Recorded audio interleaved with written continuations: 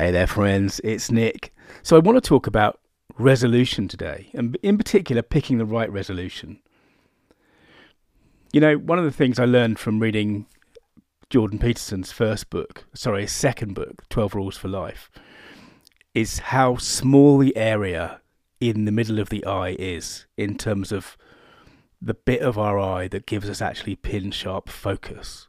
The human eye is designed to focus on a specific object. And as Peterson says, actually, we're essentially, as an animal, we're built on this hunting-gathering platform, and to hunt something is effectively to specify a target, track it, and throw something at it. And it requires a focus, right? And outside, beyond that area of tight visual focus, the fovea, which is the center of our eye, what we have is much more lower resolution capability. The periphery of our vision is low resolution.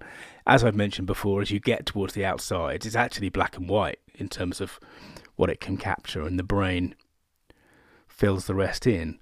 And, as well as having that physical, visual area of focus, we also, of course, have this relatively tight, at any one time, sort of intellectual, mental area of focus. And we're mostly blind to other things unless they get in the way of what we're trying to do. And this is, of course, the inattentional blindness that's revealed by the invisible gorilla experiment, among others. When we are busy focusing on something, we tend to be blind to lots of the things around us. And as Peterson says in his book, and I'm going to quote now because I love the way he writes, "This is how you deal with the overwhelming complexity of the world. You ignore it while you concentrate minutely on your private concerns. You see the things that facilitate your movement forward towards your desired goals. You detect obstacles when they pop up in your path. You are blind to everything else, and there's lots of everything else, so you're very blind." And it has to be that way because there is much more of the world than there is of you. You must shepherd your limited resources carefully. Seeing is very difficult, so you must choose what to see and let the rest go. And he says, if the whole of our eye could focus in the way that the fovea can, we'd need the head, the size of a B-movie monster, he says, to do all the processing, because so much of our brain already is focused on this extraordinarily difficult thing of actually perceiving, of seeing, of having sort of sight. And, obviously this focus, this ability to focus, has evolved for very good evolutionary reasons. And one of the things that is true in this age of distraction we live in is, of course, we tend to think that it's very hard to focus, to stay focused very long. Everything is looking for our attention. It's wanting to distract us, and it's sort of spoiling our ability to concentrate. But just for today, I want to argue something slightly differently, because I think that one of the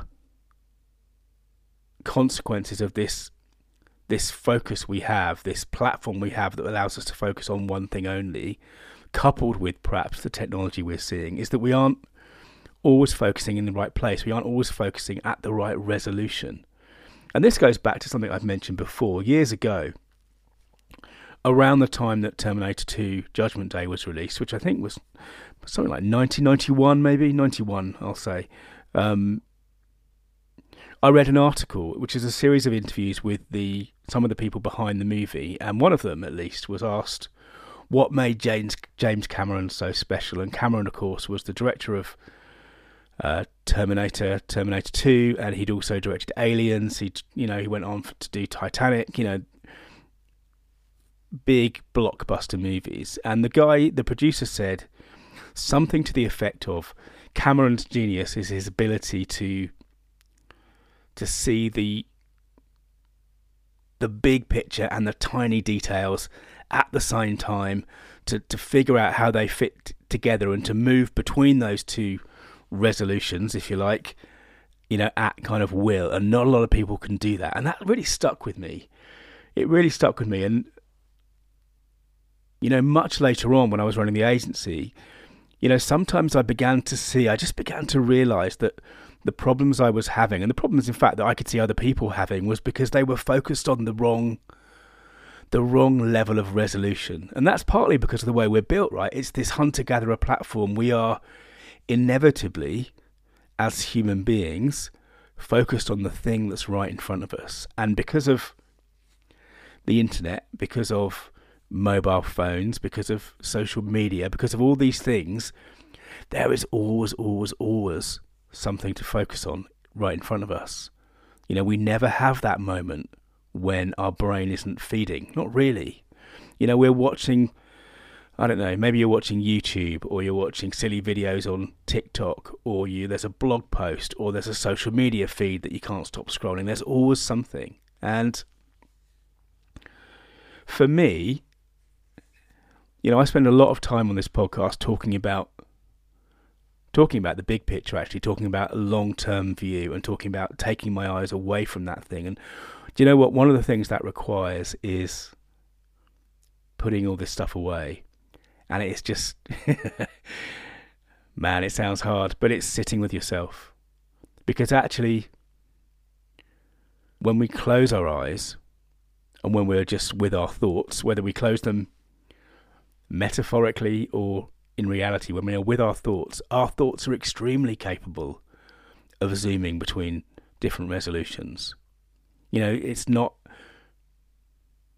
a problem for us to move from the big picture to the detail, but you have to give the mind that space. You have to stop feeding it for a minute and let it just do what it wants to do. And this is an incredibly hard thing, particularly in today's age, but it's so worthwhile. And what you sometimes start to see is that the problems you are having because you are not thinking about them at the proper level of resolution. And very often, what that means is zooming out and looking at the root causes of things and fixing the systems that are creating these problems. And that's hard, but for me, it's been an incredibly useful little distinction, incredibly kind of useful mental model, it's one of the things I go to when I'm really struggling with something. Am I thinking about this at the right level of resolution? Am I too up high in the clouds? Am I too down low in the weeds?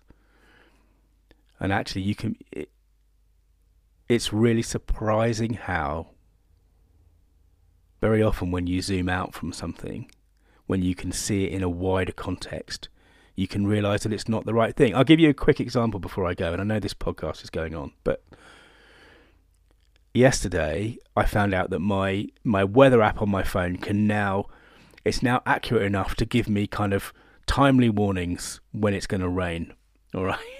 When it's going to rain. And that is incredibly useful information in the UK because the weather is changeable. And I immediately said, yeah, I want this. And what's happened is at that level of resolution, the information was valuable. But what I should have done is I should have zoomed out and said, how does this impact the work that I want to do? How does this impact the things I need to create for the people I seek to serve? How is it going to affect my significant relationships, all of that kind of stuff? Because actually what happens if you live in England, particularly in the winter, is the weather changes all the time. It changes all the time. And what I've ended up with is loads of notifications that are actually totally irrelevant to my day, because I was thinking about it at the wrong level of resolution. And I know this is a dumb example, and I know I should know better, but this is the level that is so often missing. We're right in the weeds. We're right at that kind of, that fine kind of detail. And what we need to do is sit back, put our phone down, close our eyes, and think about the bigger picture. We've talked about this before. Will this make the boat go faster? Will knowing that it's going to rain in 15 minutes make the boat go faster? Of course it won't. Anyway, that's my Sunday afternoon ramble. Thanks for listening, and remember, your story means business. Bye now. Hey, this is Nick. Thanks again for listening. To dig deeper, search for story.business.